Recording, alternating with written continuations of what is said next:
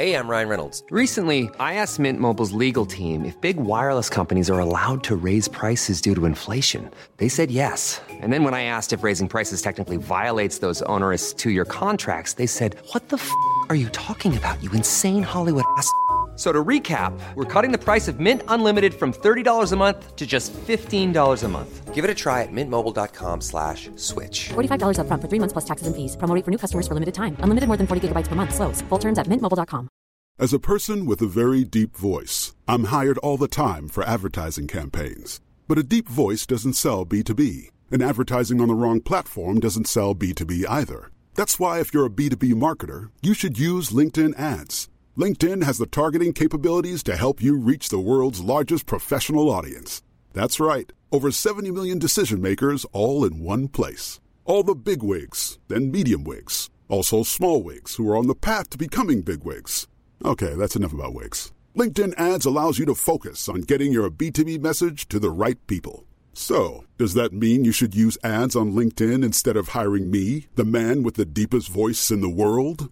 Yes. Yes, it does. Get started today and see why LinkedIn is the place to be to be. We'll even give you a $100 credit on your next campaign. Go to linkedin.com/results to claim your credit. That's linkedin.com/results. Terms and conditions apply.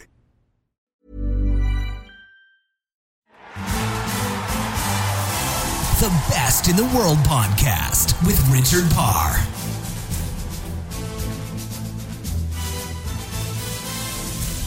Hello and welcome to The Best in the World with Richard Parr, where each week I speak to an Olympic champion, a world record holder, or a world number one to find out what they do differently to the rest of us to be the very best in their sport. This week I spoke to Joe Jacoby. He won a gold medal in canoe slalom in the 1992 Summer Olympics in the C2 event. This is a fantastic chat. You'll see that it's probably one of the longest conversations I've had on this podcast. You know, these are very busy people. They've got very busy schedules, whether they're still competing or not. And so I normally only ask for 30 minutes of one of these champions' time. And with Joe, we went on for an hour. And to be honest, we could have spoke longer. And perhaps we will do a part two as suggested with Joe. Or even if we do a Best in the World conference. What do you think of that idea? Joe brings up that in the podcast. I'd love to get your thoughts on that. If you've got some kind of idea of could this work, send me a tweet at Richard_Parr. I'd love to hear from you. I'm not going to talk too much about the interview because it is a long one, so I want to get straight into it with Joe. Just before we do that, I want to tell you that today's show is sponsored by Audible. Audible is one of the leading suppliers of audiobooks in the world. I'm currently listening to Mastery by Robert Greene. So it is a product that I personally use. If you want to try out their service for 30 days for free, it's really easy. All you've got to do is go to audibletrial.com/best. And as part of that trial, you get one free audiobook to download. Just go to audibletrial.com/best. All right, let's get to it. Let's get to my interview with Joe Jacoby. The Best in the World podcast with Richard Parr.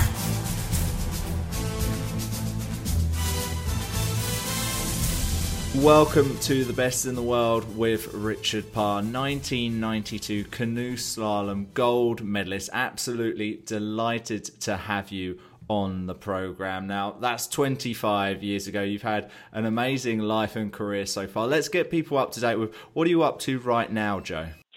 Yeah, thanks. I'm so thrilled to be here with you, Richard, and love what you're doing. I'm just a fan of the show, so I keep doing what you're doing. It's great. For me, yes, I am. I will always think of myself as, on some level, as a whitewater canoe slalom athlete. I got into this sport when I was 8 years old. By age 10, I knew this was the sport I wanted to do. The sport has been very good to me as an athlete, as a broadcaster, as a coach. And even at one point for 5 years, I was the chief executive officer of the national governing body for canoeing in the United States under the umbrella of the U.S. Olympic Committee. And now today, I am a performance coach and executive trainer. I am taking the lessons that I've learned in elite sport and out on the river and helping people to perform better and navigate the river currents of life and business to do their very best. Who are the people you're working with, Joe? Yeah, so they tend to come in different shapes and forms, but I tend to have entrepreneurs and people that have a lot of entrepreneurial interest. Having said that, I do get to work with people at senior leadership teams in large companies, such as General Electric or Ernst & Young. One of the things that I'll tell you, Richard, when I am at my absolute happiest doing what I do, and I love talking about the topic of performance, but for me, the river and river currents and moving water through rapids are such a great metaphor for life. And, I'm now starting my 5th decade of whitewater canoeing. And this is not just a sport you do as an athlete, but it's a sport you just do as a person for your entire life. It's a ton of fun to do. But the way that river flows is just a great metaphor for living a good life. I believe in this bigger force that you can align yourself with, creating the mindsets to align yourself with the energy and the momentum of something that's bigger and stronger than you are, which is what happens when you paddle a canoe through rapids, navigating obstacles on rivers and how you go about that. If you're a sports fan, you might know in the game of basketball, if things aren't working out well, the coach can call timeout and regroup. And that's nice in the sport of basketball. But in canoeing, you don't get that luxury of calling timeout. The river doesn't stop. The currents keep going. So when you make mistakes, you've got to be really good at transferring from plan A to plan B to plan C to plan D as many times as it takes. And you have to be able to shift in real time. And I think helping people to course correct and fix mistakes, that's what I always tell people was the difference in winning a gold medal at the Olympic Games. It wasn't that we paddled better than everyone else on the day of the competition. What I really felt we did, I felt like we corrected mistakes a little bit better, that when you have just a line of possible mistakes in front of you, that the real objective is trying to fix those mistakes, small mistakes, because mistakes only know how to get bigger. And secondly, to get better at even anticipating mistakes before they happen. And we're living in this world right now where people are putting kind of shortcuts and quick fixes and life hacks in front of you. And it's like, it's almost trying to pull you into this world that you don't need to fix mistakes. You just need to create a new path. I've never found that to be something that worked for me. I think when I'm making mistakes, I'm actually happy because it's signaling to me I have something more to learn. I have something to fix. That when I have a reason to learn something, it's like I have a reason to live for something. And that's what the river has taught me. So I simulate all of these concepts and ideals with corporate teams and executive leaders out on the river in rafts and canoes, and we experience these in real time. So it's a ton of fun doing what I do. I just love it. I can imagine. I've got so much to pick up from that. I love the metaphor. And as soon as you said it, I was immediately thought, what happens when you hit those big rocks? Now, I wanted to bring it back to you. Of when you were leading up to those first Olympics, was there one big mistake, one big failure that you had? And how did you deal with it? And is it something that you really learned from, which you were able to help you tackle those future mistakes? That's a great question. I mean, I will tell you that I feel like my path from being a kid that found his way to the sport of canoeing. I know you've had a lot of rowers on the podcast before. I think it's really important for people to understand almost how unlikely it is compared to, say, a sport like running, how unlikely it is to get a young person into a canoe, a kayak, or a rowing shell in the United States or in the United Kingdom. It is just, think about how much work and education that it takes just to get one kid onto the water. It takes a lot of work. Whereas in running, it's like you have a pair of shoes and you're in the club. And I say that very respectfully to the sport of runner because I'm a runner today. I'm a marathon runner now. But that comparison is really good for me to know. And so to your question about, mistakes, setbacks, I would say that I remember about in late 1990, so we were less than 2 years before the Olympic Games. One of the things we do in the sport of whitewater canoeing, in addition to our training, is that we go out and we run rivers for fun. We like to challenge ourselves by running more challenging rapids than the kind of rapids that we race on. It keeps us sharp. It allows us to explore limits of risk. And I remember one day we were running a river that was had a lot of water in it from rainstorms in Tennessee. And I remember we paddled over like a small waterfall. And when I landed, I dislocated my shoulder. And then after that, Richard, there was a number of just things that happened that were just all bad luck. So when I flipped over with this dislocated shoulder, I pulled the spray deck from the boat. I swam out of the boat, and the currents pushed me to the opposite side of the river from where the road was, making the river rescue to get me off the river much more challenging and more complicated. And I remember sitting there as the sun was going down. My shoulder was out of my socket, and I was just trying to get into a mindset of just trying to numb the pain, so to speak. And the setback, to answer your question, was at the time, in my training, I was paddling a two-man canoe. I was in a partnership with another guy, trying to do the very best we can, trying to do our best at the Olympic Games. And he wasn't with me that day when I dislocated my shoulder. And I really realized that setback or that mistake was that when I'm out running a river, I'm not just taking risk on behalf of me. I'm taking risk on behalf of the team, and it's like I had let him down. Like, that's the way I felt when that happened. And so that was something pretty important for me to work through. Like, I didn't just snap out of that after that injury. Like, I really had to be a little bit more thoughtful on what I was doing. That canoeing is this intensely individual pursuit, but I'm in a two-man boat. And so I'm with a team. I've got someone that's counting on me to make good choices and not let the team down. And so that was a pretty big lesson for me and a setback that I had to work to overcome. And, but it was a really valuable lesson, obviously. And of course I learned from it over time. And, less than 2 years later, we were standing on the top step of the podium at the Olympic Games. Happy ending there in the end. Now, when you mentioned you were going on those really fast waters, Joe, it immediately made me think of one of the interviews I did. And I've brought this example up a few times on these podcasts with Brian Clay, who won the 2008 decathlon gold. Yes.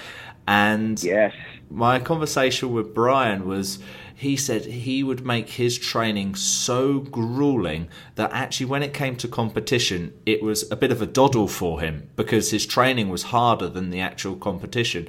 Now, was that your mindset when you went for those tougher waters? Because you thought, all right, if I can cope with this water, I'll easily cope with whatever they put in front of me at the games. Or is it just because you were a thrill seeker?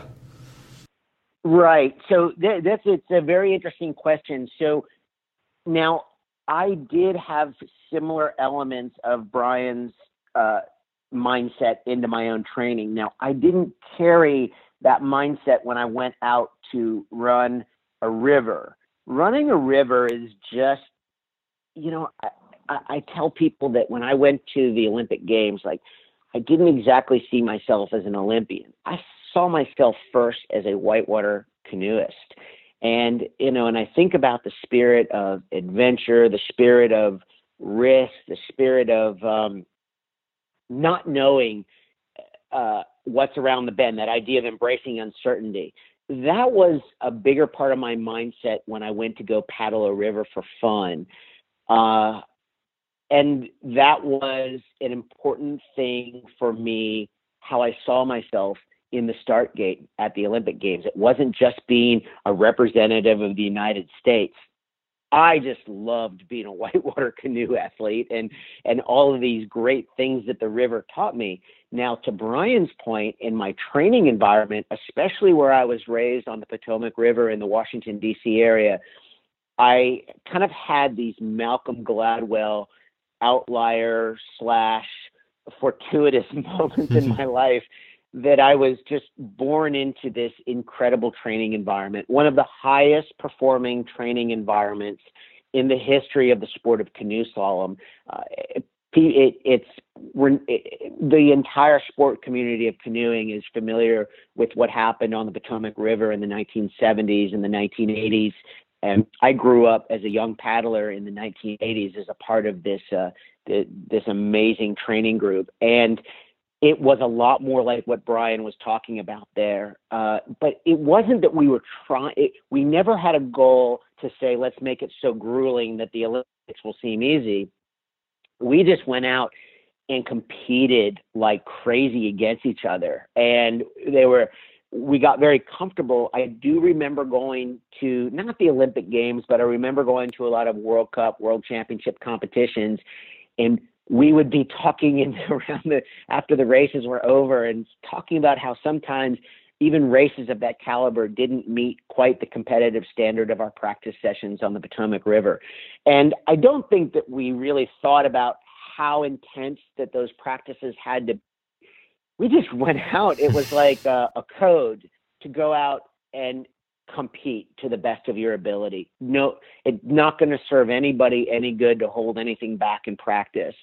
And the way we looked at it was the higher the quality of your practice as a starting point, the more likely you are to raise the level of your competitive performance as well. Because I do think some people get a little scared that if they practice too hard, maybe they won't race to that level when it's time to race. And I never found that to be true. I think if you can raise the quality of your practice and really embrace what makes a good practice, I think you're more likely to have better performances when you want to make that performance count.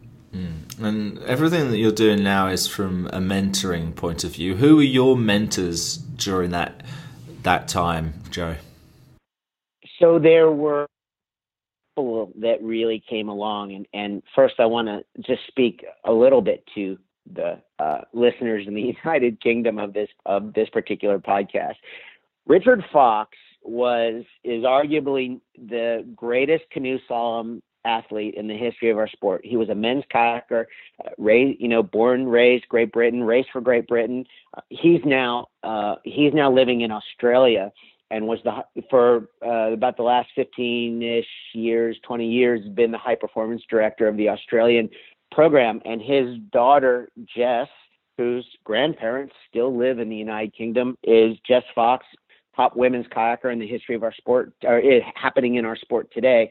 But Richard was a really big influence on me, and just the way he went about very methodically how he broke down the race. And when let me even break this up. I just want to remind people, we're talking about a wild running whitewater river.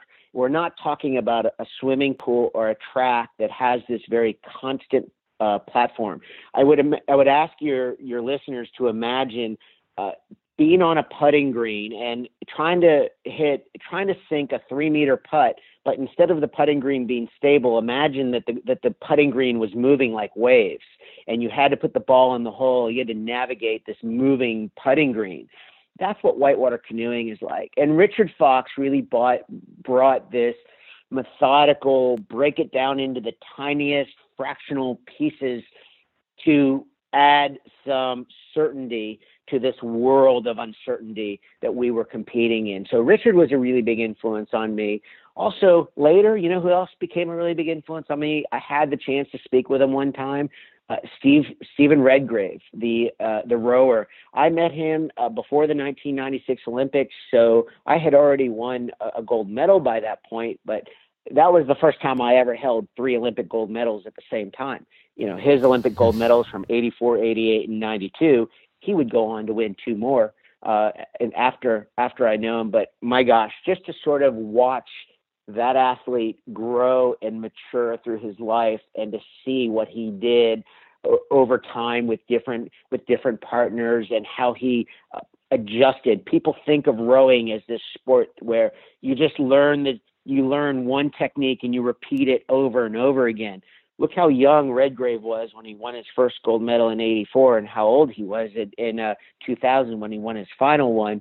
And think about how much transition. It wasn't the sport that changed, it was the human being that changed. Redgrave, my gosh, master. And you mentioned that, and of course you won gold in '92, and then you competed again 12 years later in 2004 in Athens. What changes had you made in those 12 years? Yes, and sort of in using that Redgrave example and understanding, I didn't win a gold medal in 2004. My partner and I were eighth at that Olympic Games. And so back in the leading up to the 92 Olympics, we put the proverbial eggs all in one basket. We did not want to get to the finish line and ask ourselves, well, maybe if I hadn't taken that extra shift at work or taken that extra class in school. We took all those things off the table. We moved from the Washington, D.C. area and this really wonderful training culture in D.C. down to rural Western North Carolina in Appalachia, far from a big city. And what was great about living there and putting the eggs all in one basket there, Richard, was that the cost of living was very low. So it didn't, we were able to put more time and resources into paddling our canoe and working together as a team. And we didn't, we operated from the standpoint, we don't want to get to the finish line at the Olympic trials or the Olympic Games and say, is there more we could have done? Now, 12 years later, when I'm on the start line of the 2004 Olympic Games, now I'm married. Our daughter is almost 3 years old. I have a mortgage. It was like I have more of a regular life. Like there's more balance. And that wasn't something that I ran from. I mean, that was just sort of I had other people that I was really excited about sharing that experience with. Do I think there's more that we could have done in our training? I was paddling with a different canoe partner in 2004 than I was in 1992. So that was a new challenge, but do I think there's more we could have done? Yes, I think there's definitely more we could have done. And I just love the fact, though, that I was able to kind of share that experience with people in a very different way in a different phase of my life. And so to go to those Olympic Games years later with that perspective just helps me that much more. And often when I'm coaching and when I'm speaking and when I'm training, because we didn't win, I almost have more that I can learn from the 2004 Olympics, even in the 1992 Olympics. Although I do realize people are really curious about, like, what is that little thing that happened then in 1992 that was the difference between first and second, or first and eighth, or making the team and not making the team. A lot of this, I do want people to say, I can talk a lot about what I think those little differences are, but it's hard for me to talk about it without talking about learning from mistakes and setbacks along the way. And of course, there's always very different factors at each event, and we could go through all of them. And unfortunately, I am going to ask you about the lead up to 92 because it does interest me. And please, and you said you did go kind of almost back to basics if you took yourself away from a big city and were able to just focus. Give us an idea of what a typical training day was like then. Yeah, so in fact, what could be interesting is I'd love to even compare a little bit between what my training days were like in Washington, D.C., and then when we moved to Western North Carolina, where we were kind of making up our own rules and reinventing ourselves in a new environment. So yeah, that would be great. So when I was on the Potomac River, part of the reason that the Potomac River in Washington became this mega center for whitewater canoeing was that if you think about where the best natural whitewater rivers are, whether the United Kingdom or the United States, they tend to be in rural areas where there's a little more elevation. And if there's more elevation, you tend to be further away from the big cities. So this was before they were building all these man-made whitewater channels like you have at Lee Valley now in London. I mean, there's a world-class whitewater center in downtown London, or not in downtown, but in London now. And so it was very different. So back then in the 1980s, athletes had to go to work. They had to go to school. So our workout schedule was that we would do our morning workout at 6:30 in the morning so people could get to work. And we were usually done by 7:45, 8 o'clock. People would do their work, come back out around anywhere from 4:30 till 5:30 and stay on the water till 6 or 7 and do the second workout. So it was really revolving around the busyness of a big city. When we went to Western North Carolina, it was a big change. We weren't rushed to start that early in the day. I remember we may set a start time for a morning workout at around 10 in the morning, but we would show up at 9 o'clock and just spend time together. And, maybe we would do a little work on the course, just, getting, moving rocks around in the river before the water turned on, or moving the gates around, or having a little cup of coffee. And so it was very relationship based. We really had time to get to know each other and support each other as a group. Then we could really get out on the water. And again, we weren't limited by time because we didn't have to really be anywhere, right? I mean, now we've really got all the time that we need, and we could stay on the water later, or if a coach had an issue or a challenge to us, we could really take the time to break that challenge down. We weren't rushing anywhere. And then the same kind of thing in the afternoon. I just feel like not feeling like you had to be somewhere else and having the time to build relationships with the other people in your group when you didn't have to be somewhere else really brought us together as a group. And very quickly, our training scene in rural Western North Carolina started to really get some good results quickly. And we were very motivated. Back then, whitewater was just coming back onto the Olympic program. It had been off the Olympic program for 20 years, 1972 the first time, coming back on in 1992. There was just this level of innovation and just kind of us creating our own rules as we went along. And that was very empowering. It wasn't that we were competing with the training group up in Washington. In fact, quite the opposite. But we found a much better set of circumstances in nature, far away from the distractions of a big city. All those complications of traffic and transportation and having to be somewhere. I cannot tell you how good it felt to, remove those elements out of our training. And then the second thing that was very important about our new training scene in North Carolina is that we also had the time and flexibility to go do these sport-specific training camps on the rivers where the biggest races were going to be. So one of the things about whitewater canoeing, you cannot simulate the whitewater course anywhere else in the world. If you want to be good on that course, you've got to spend time canoeing on that course. My partner and I spent 100 days in the 365 days prior to the Olympic race in Spain in 1992. About 100 of them were spent in that little village of 12,000 people, La Seu d'Urgell, 2 hours north of Barcelona, learning every square inch of that course that we could to the best of our ability. And so putting in that time in that at that course was a big part of our mentality and just kind of the way we saw ourselves, and just getting not just comfortable on the course, but getting comfortable in that village and meeting people and starting new friendships and just embracing the local culture. That was huge. That was a huge, huge piece for us. But all of these things came when we moved to Western North Carolina.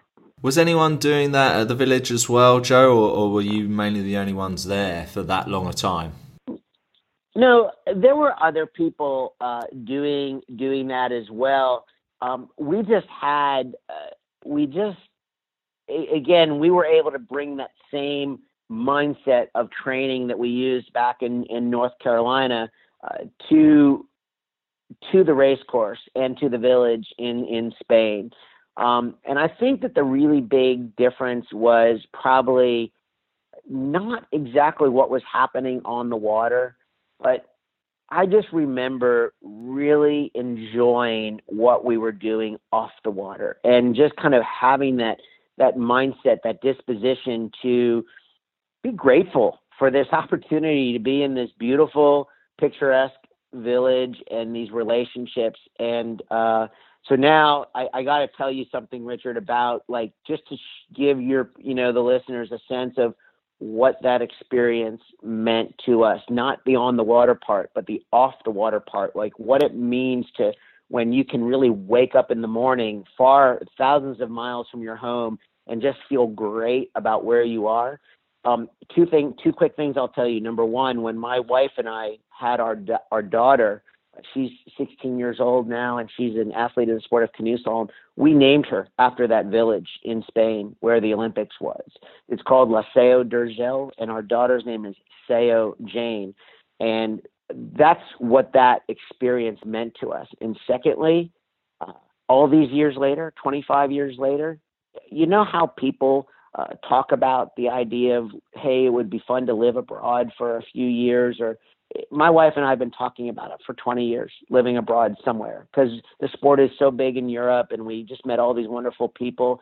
Right now, our family and I, we're working on our Spanish residency, and we plan to live in this village for about 6 months a year right now, starting later this summer. And that is the impact. That is the impact of not the on the water stuff, but all the other stuff that goes with it. And one of the things I guess I would ask people to sort of think about in their attempts, in their process of trying to do a little bit better, no matter what they're trying to do, our brain naturally wants to think about all the direct tactics to do better. I like to just focus on the conditions for doing better. I honestly think that one of the reasons that we did well at the Olympics in 1992 was that more so than working the tactics of paddling the course well, we just enjoyed the conditions to do well.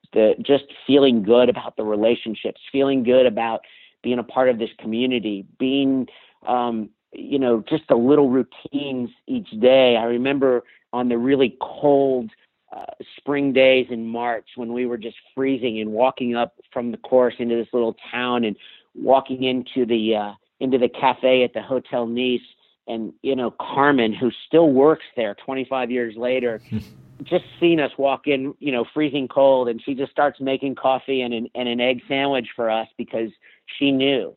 And I cannot tell you like what those conditions mean when you feel like you're apart, you feel good about how your feet are anchored to the ground in a place.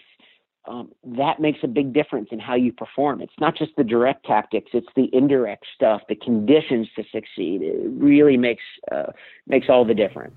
Well, I'm very excited for you going to Spain, Joe. It's interesting. I've been lucky enough to live 6 years in Doha. I lived a year in Madrid, 4 months in Paris, 4 months in the States. I've had that experience. And the one thing I was going to ask you about is during my time in Doha, it's very much what we would call in England a Marmite place. You either love it or you hate it. Marmite is this spread we put on toast, and people either love it or they hate Marmite. it. Oh, you know Marmite.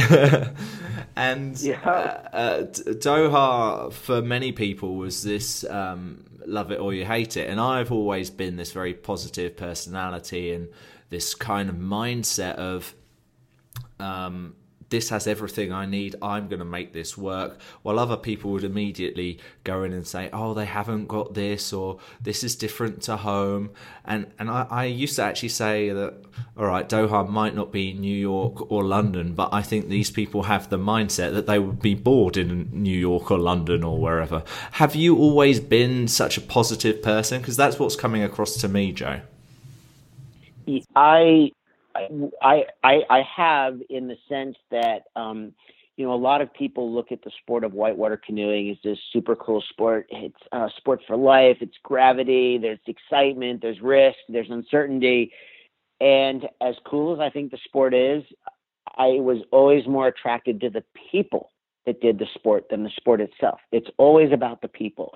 And I think once it's about the people and it's about relationships and it's about what you bring to make these relationships and these cultures better, that's where I think that comes from. So then you go somewhere, whether it's into a small, tiny town in the middle of Southeast, in the middle of Tennessee, or you go to a big city, that you really see it for its best. I'll give you a great example of this.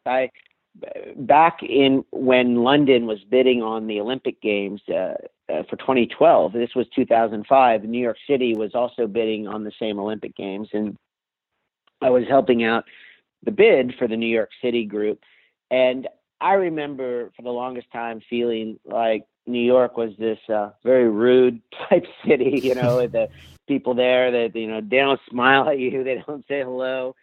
And I got to tell you, I remember walking down the street in my New York City Olympic, 2012 rain jacket, and when the International Olympic Committee was visiting, and I could not believe how quickly New York felt like a small town to me. I mean, people were stopping me and saying, "Oh, I hope this happens," or "Hey, what can I do to help?" And it was just, you just begin to sort of see when someone creates a vision and create something that will ultimately bring human beings together in a positive way, you see the best side of it. And then the next step after that is like, gosh, how do I help more people recreate that in more places? So, I mean, if it can be done in New York, I mean, it can be done in a lot of places. And you don't just have to host an Olympic Games to make it happen.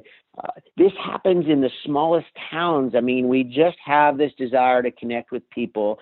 And so I think that if you really focus on the quality of relationships and you really hold that passion for learning about other people and why they do things the way they do, again, if you give yourself a reason to learn, you will give yourself a reason to live.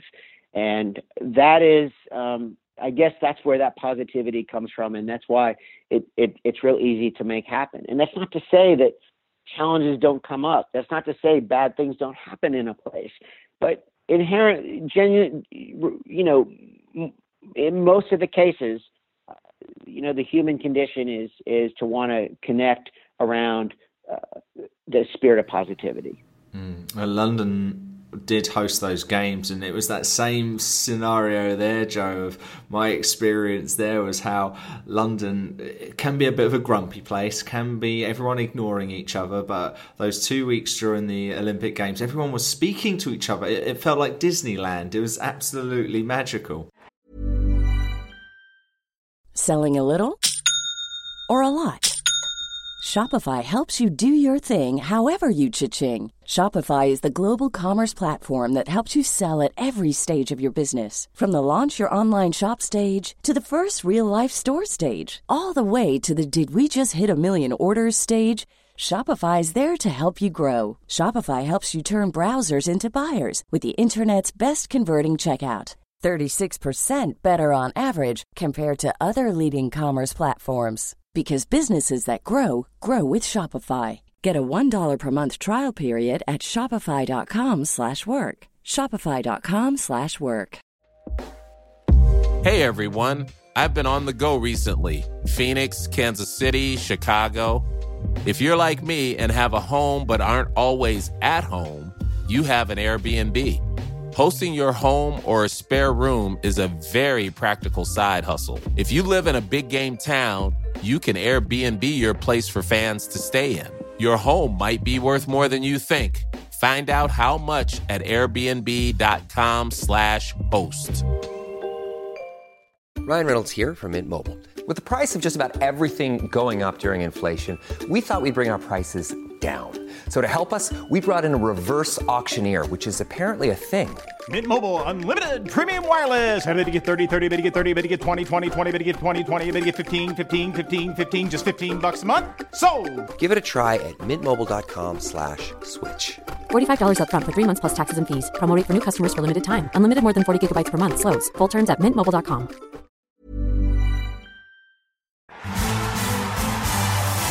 The Best in the World podcast with Richard Parr.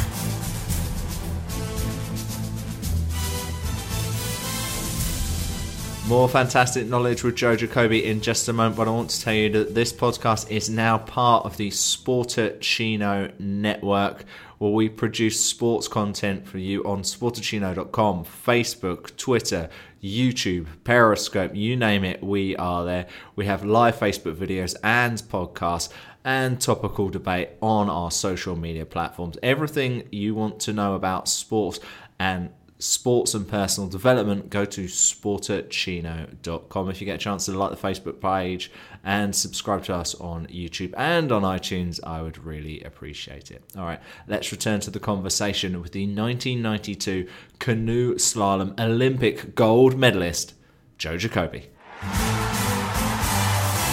The Best in the World podcast with Richard Parr.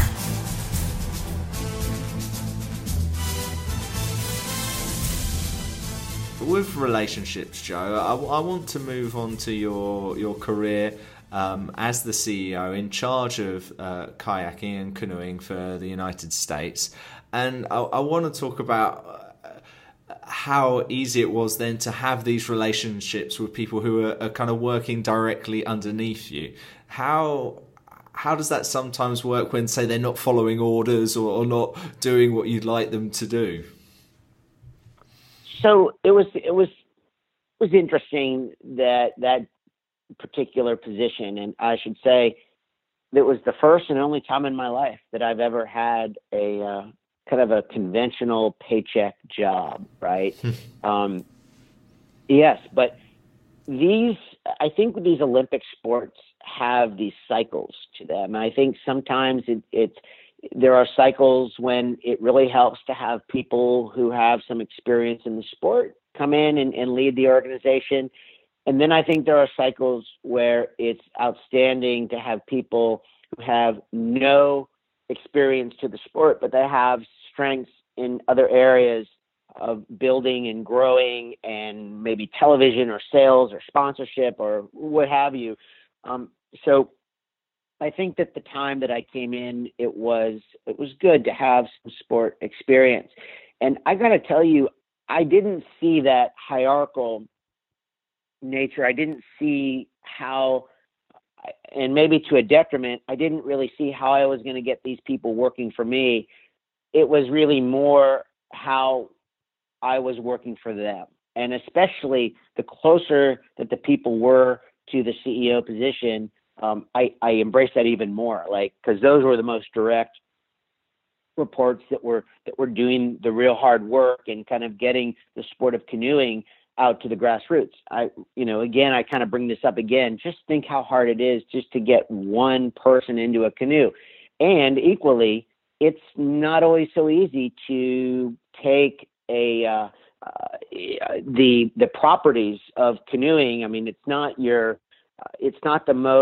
the sport that when you're flipping around the TV channels that you come across on TV every day. So there were some challenges in marketing and growing and selling the sport. So to me, it was much more about how am I serving these people in front of us. But also, sometimes these national governing bodies in a country the size of the United States, where it is just the regions are so culturally different from each other. It's very hard to have one systematic way of doing things.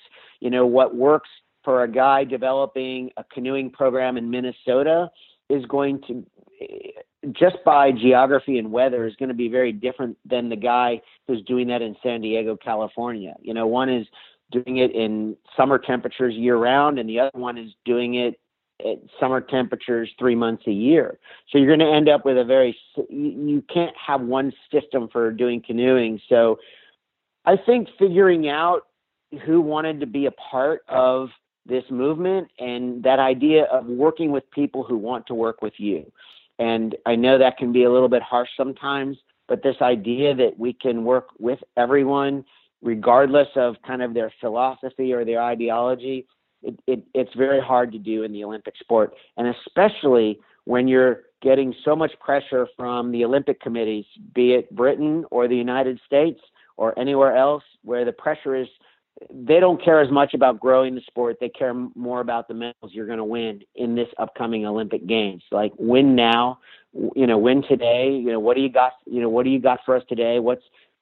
How are you going to help us, in our medal haul, our medal count?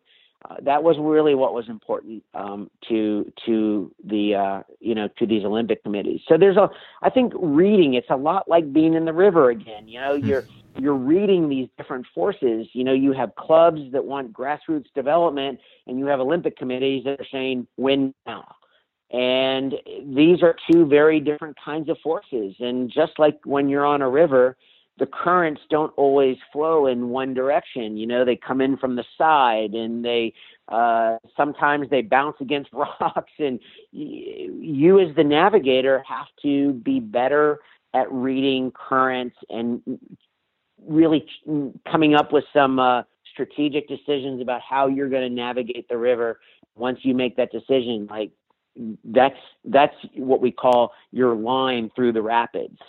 That's what athletes are doing when they're paddling whitewater rapids, is that they're creating a path through this jumbly, non-predictable whitewater with opposing forces. And you've just got to choose your path and stick with it. And it's not going to make everybody happy, but that's where you really decide who do you want on your boat, who do you want in there with you. You need people that are really trying to paddle in the same direction. With that pressure from above, Joe, would you somehow have to try and shield that pressure from your athletes at all? I think that I think that the athletes ultimately want to do their best.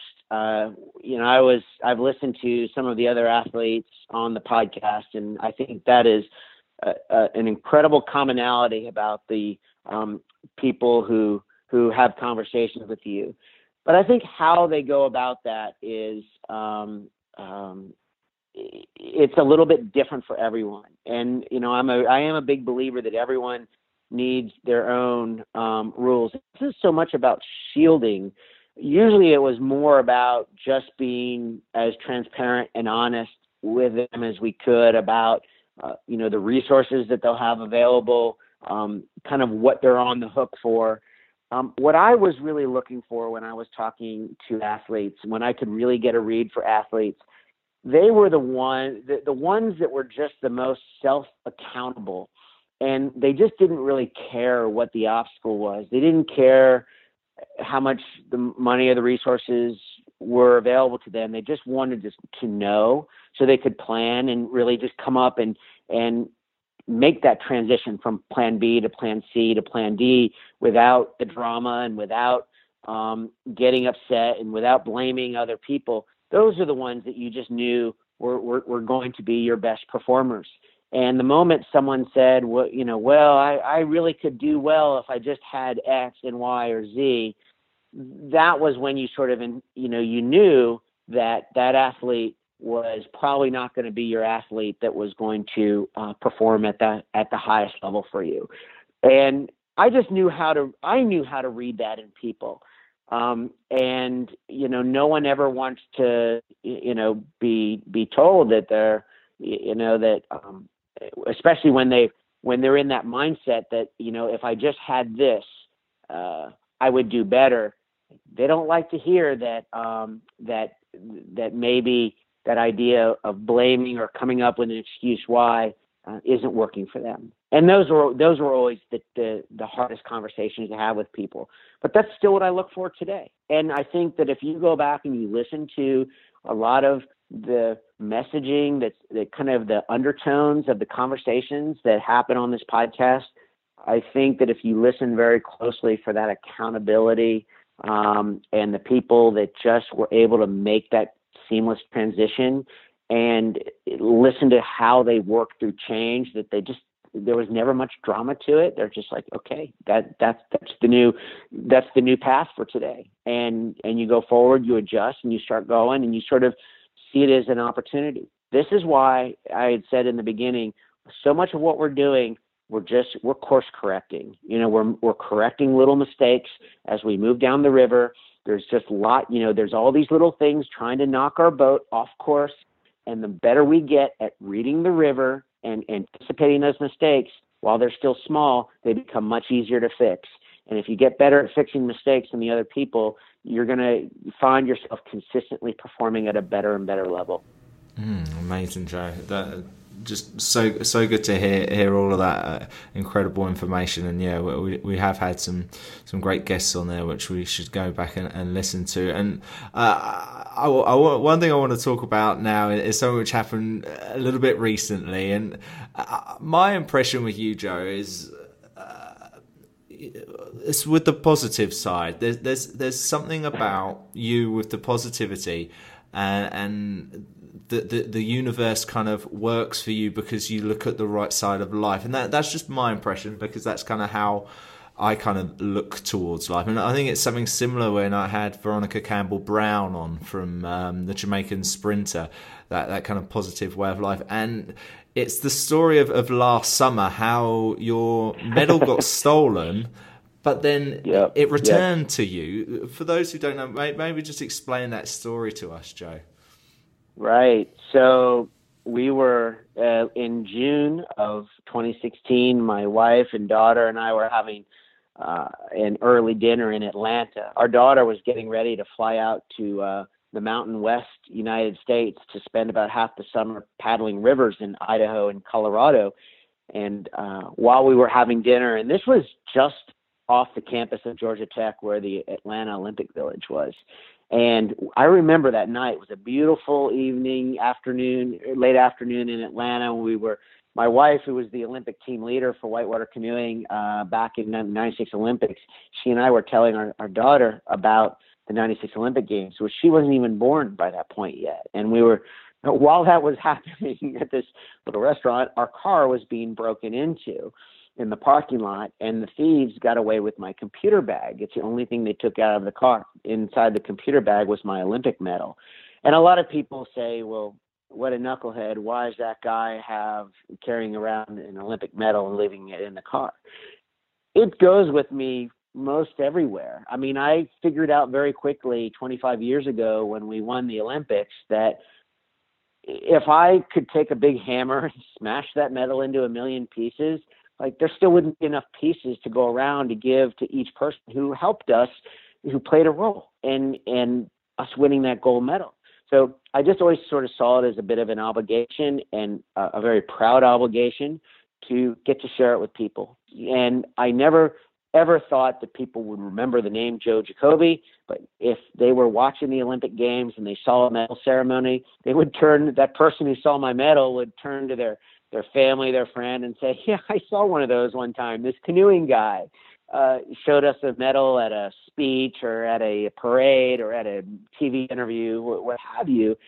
And that's why the medal goes, because I want people to relate to that experience when they're watching the Olympics, that they actually touched and held a medal.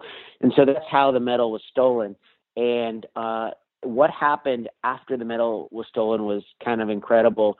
This went in just a matter of the first 2 hours after my wife put up the initial post on Facebook, and we at that point we had a picture of the car, the stolen car that thieves drove into the parking lot, and you could see the license plates on the car. And not that really necessarily did a lot, except it made people believe like they could help if they just hit the share button on Facebook.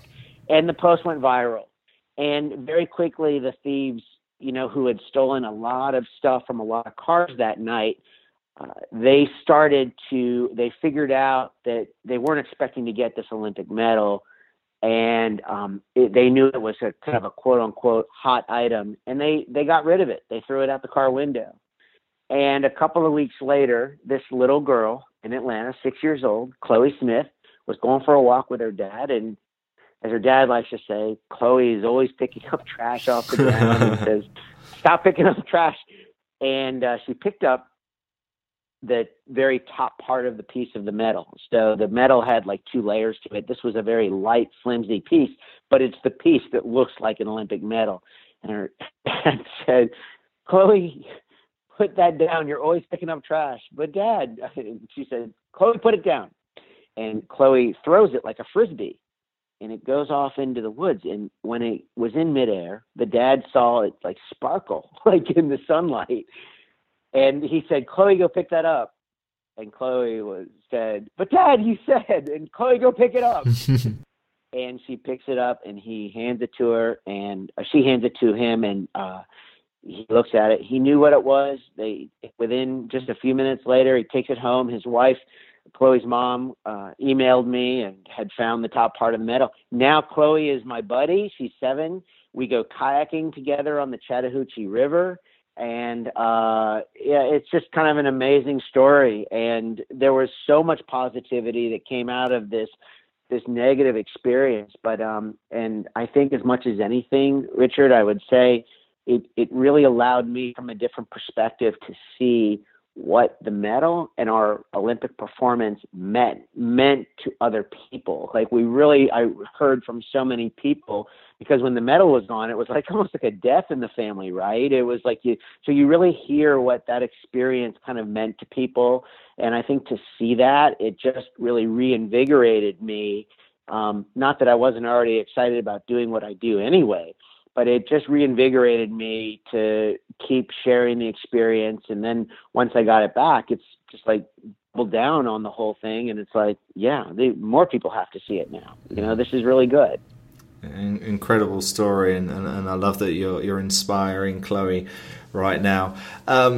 Everything that you do, Joe, is about sharing, and it's about giving back. Now, when you're in that real kind of in the zone of training to become an Olympic champion, how difficult is it to be that person? Do you need to be more single-minded? I thought for years, I used to tell people, I still tell people, I think that this was the most selfish endeavor I ever undertook. But I think I look back on it now. This is kind of one of the experiments that I'm running in my life right now. So when I was 12 years old, I started to keep a training log. So I would do my workout, and then I would write down a little bit about the workout afterwards, and mostly pretty objective information, and sometimes a little subjective, how I felt, how the workout went. And I ended up doing this. I ended up logging every workout I did from age 12 to age 22. After the day we won the Olympics, I don't remember much about after we crossed the finish line, but I can tell you this. I remember walking into my room in the Olympic Village, opening sitting down, throwing my stuff on the floor, sitting down on the bed, opening the drawer, and writing a journal entry into my training log after we won the Olympics. It was kind of this mission accomplished type, entry. And so now I had mentioned I did this, I did this big deep dive into kind of what worked when I was doing really well, things that didn't work for me when I wasn't doing as well. I ended up later in my life bringing the idea of a training log in the form of journaling back into my life. I started a couple of years ago. I have some questions I ask myself every morning. I write them down, pencil and paper.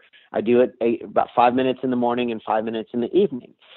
And now, so to answer your question, my experiment that I'm running, I know that training and wanting to be the best in the world is a selfish endeavor.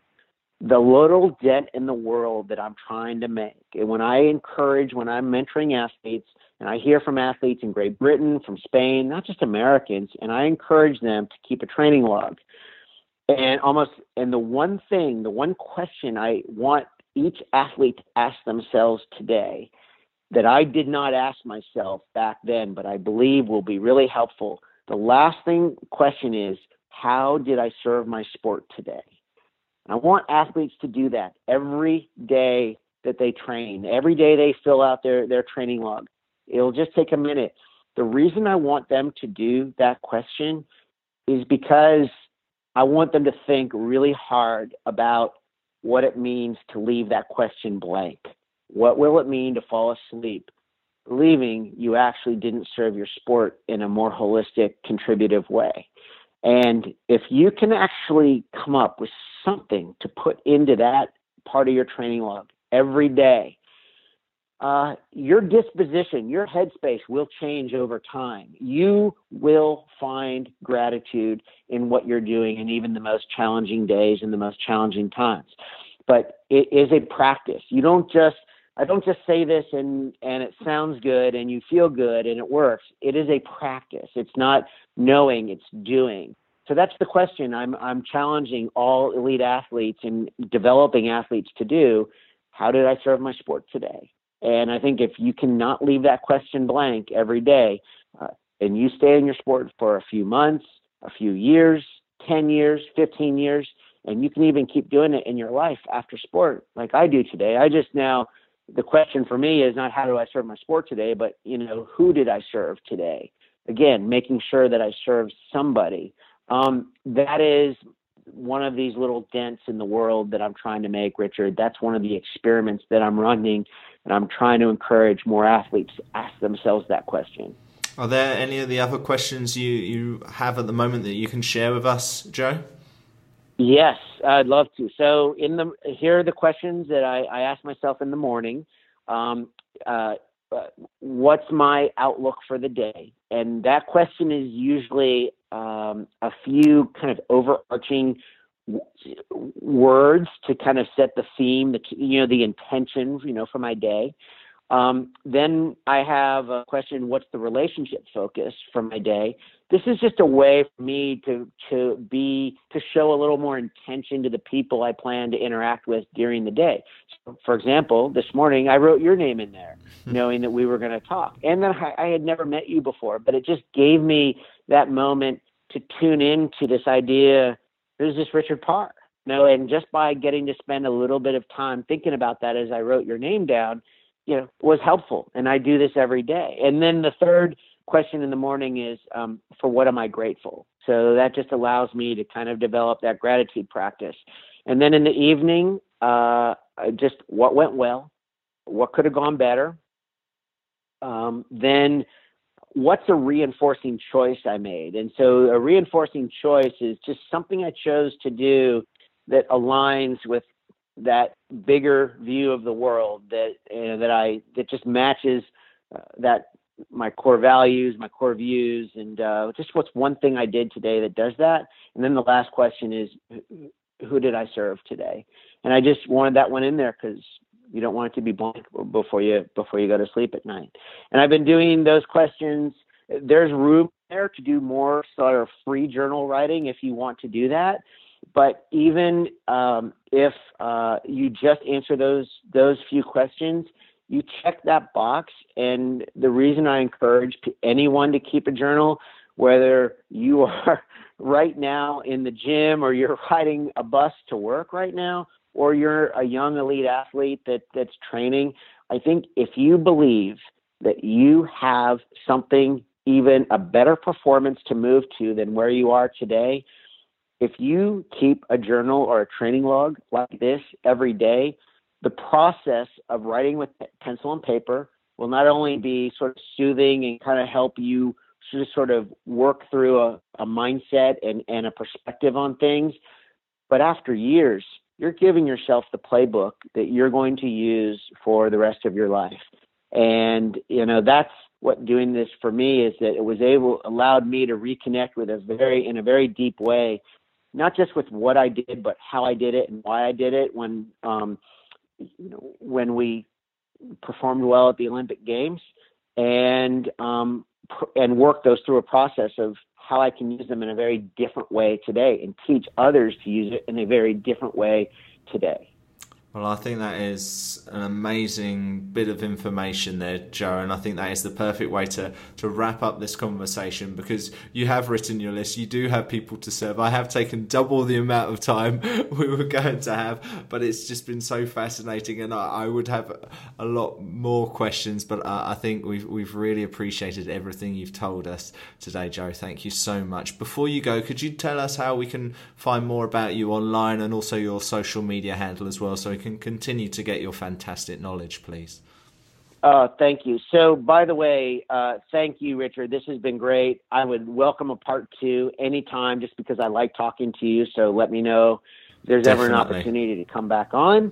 And I also, for 2.5 years, I've been writing a newsletter every Sunday morning called Sunday Morning Joe.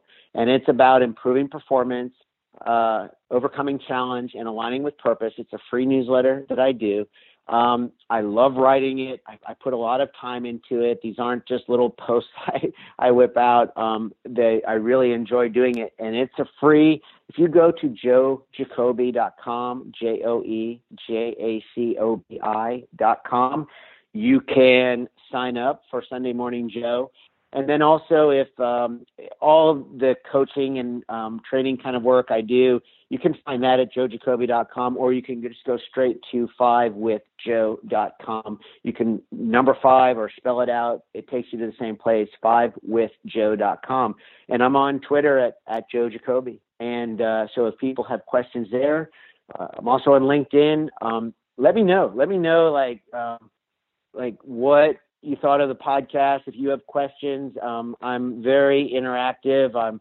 I am not so big and spread out that I don't have a virtual assistant. I read all my own messages and email, and it's great. And so I'd love to hear from people. And most of all, I want to come hang out with you over where you are. So we'll have to figure out a way. You'll have to maybe create the live Best in the World conference or something and bring some of us together, and we'll have some fun over in the United Kingdom. Yeah, I'd love to do that. I think that's definitely something that we've got kind of up our sleeves of what we'd like to do, taking this podcast forward. And of course, we'd love to have you there.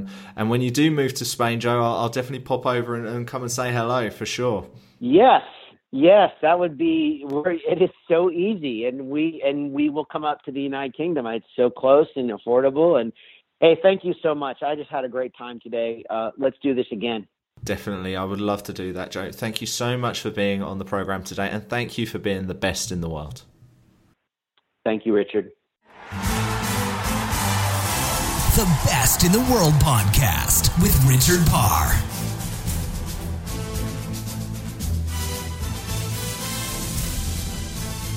I think you'll all agree we learned a lot from Joe on this week's podcast. He wasn't the first canoe slalomist we've had on the program before. Etienne Stotz has been our guest, as well as David Florence, the former world champion in that event. They're both on Best in the World. Go and listen back to them on the Acast platform or on iTunes. And while you're at iTunes, please give us a rating and review and give us a subscribe. Go and click that subscribe button.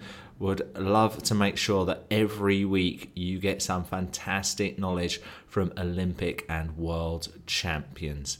All right, I will be back with you next week with another amazing guest. But until then, I hope you have a wonderful week. Goodbye. The Best in the World podcast with Richard Parr.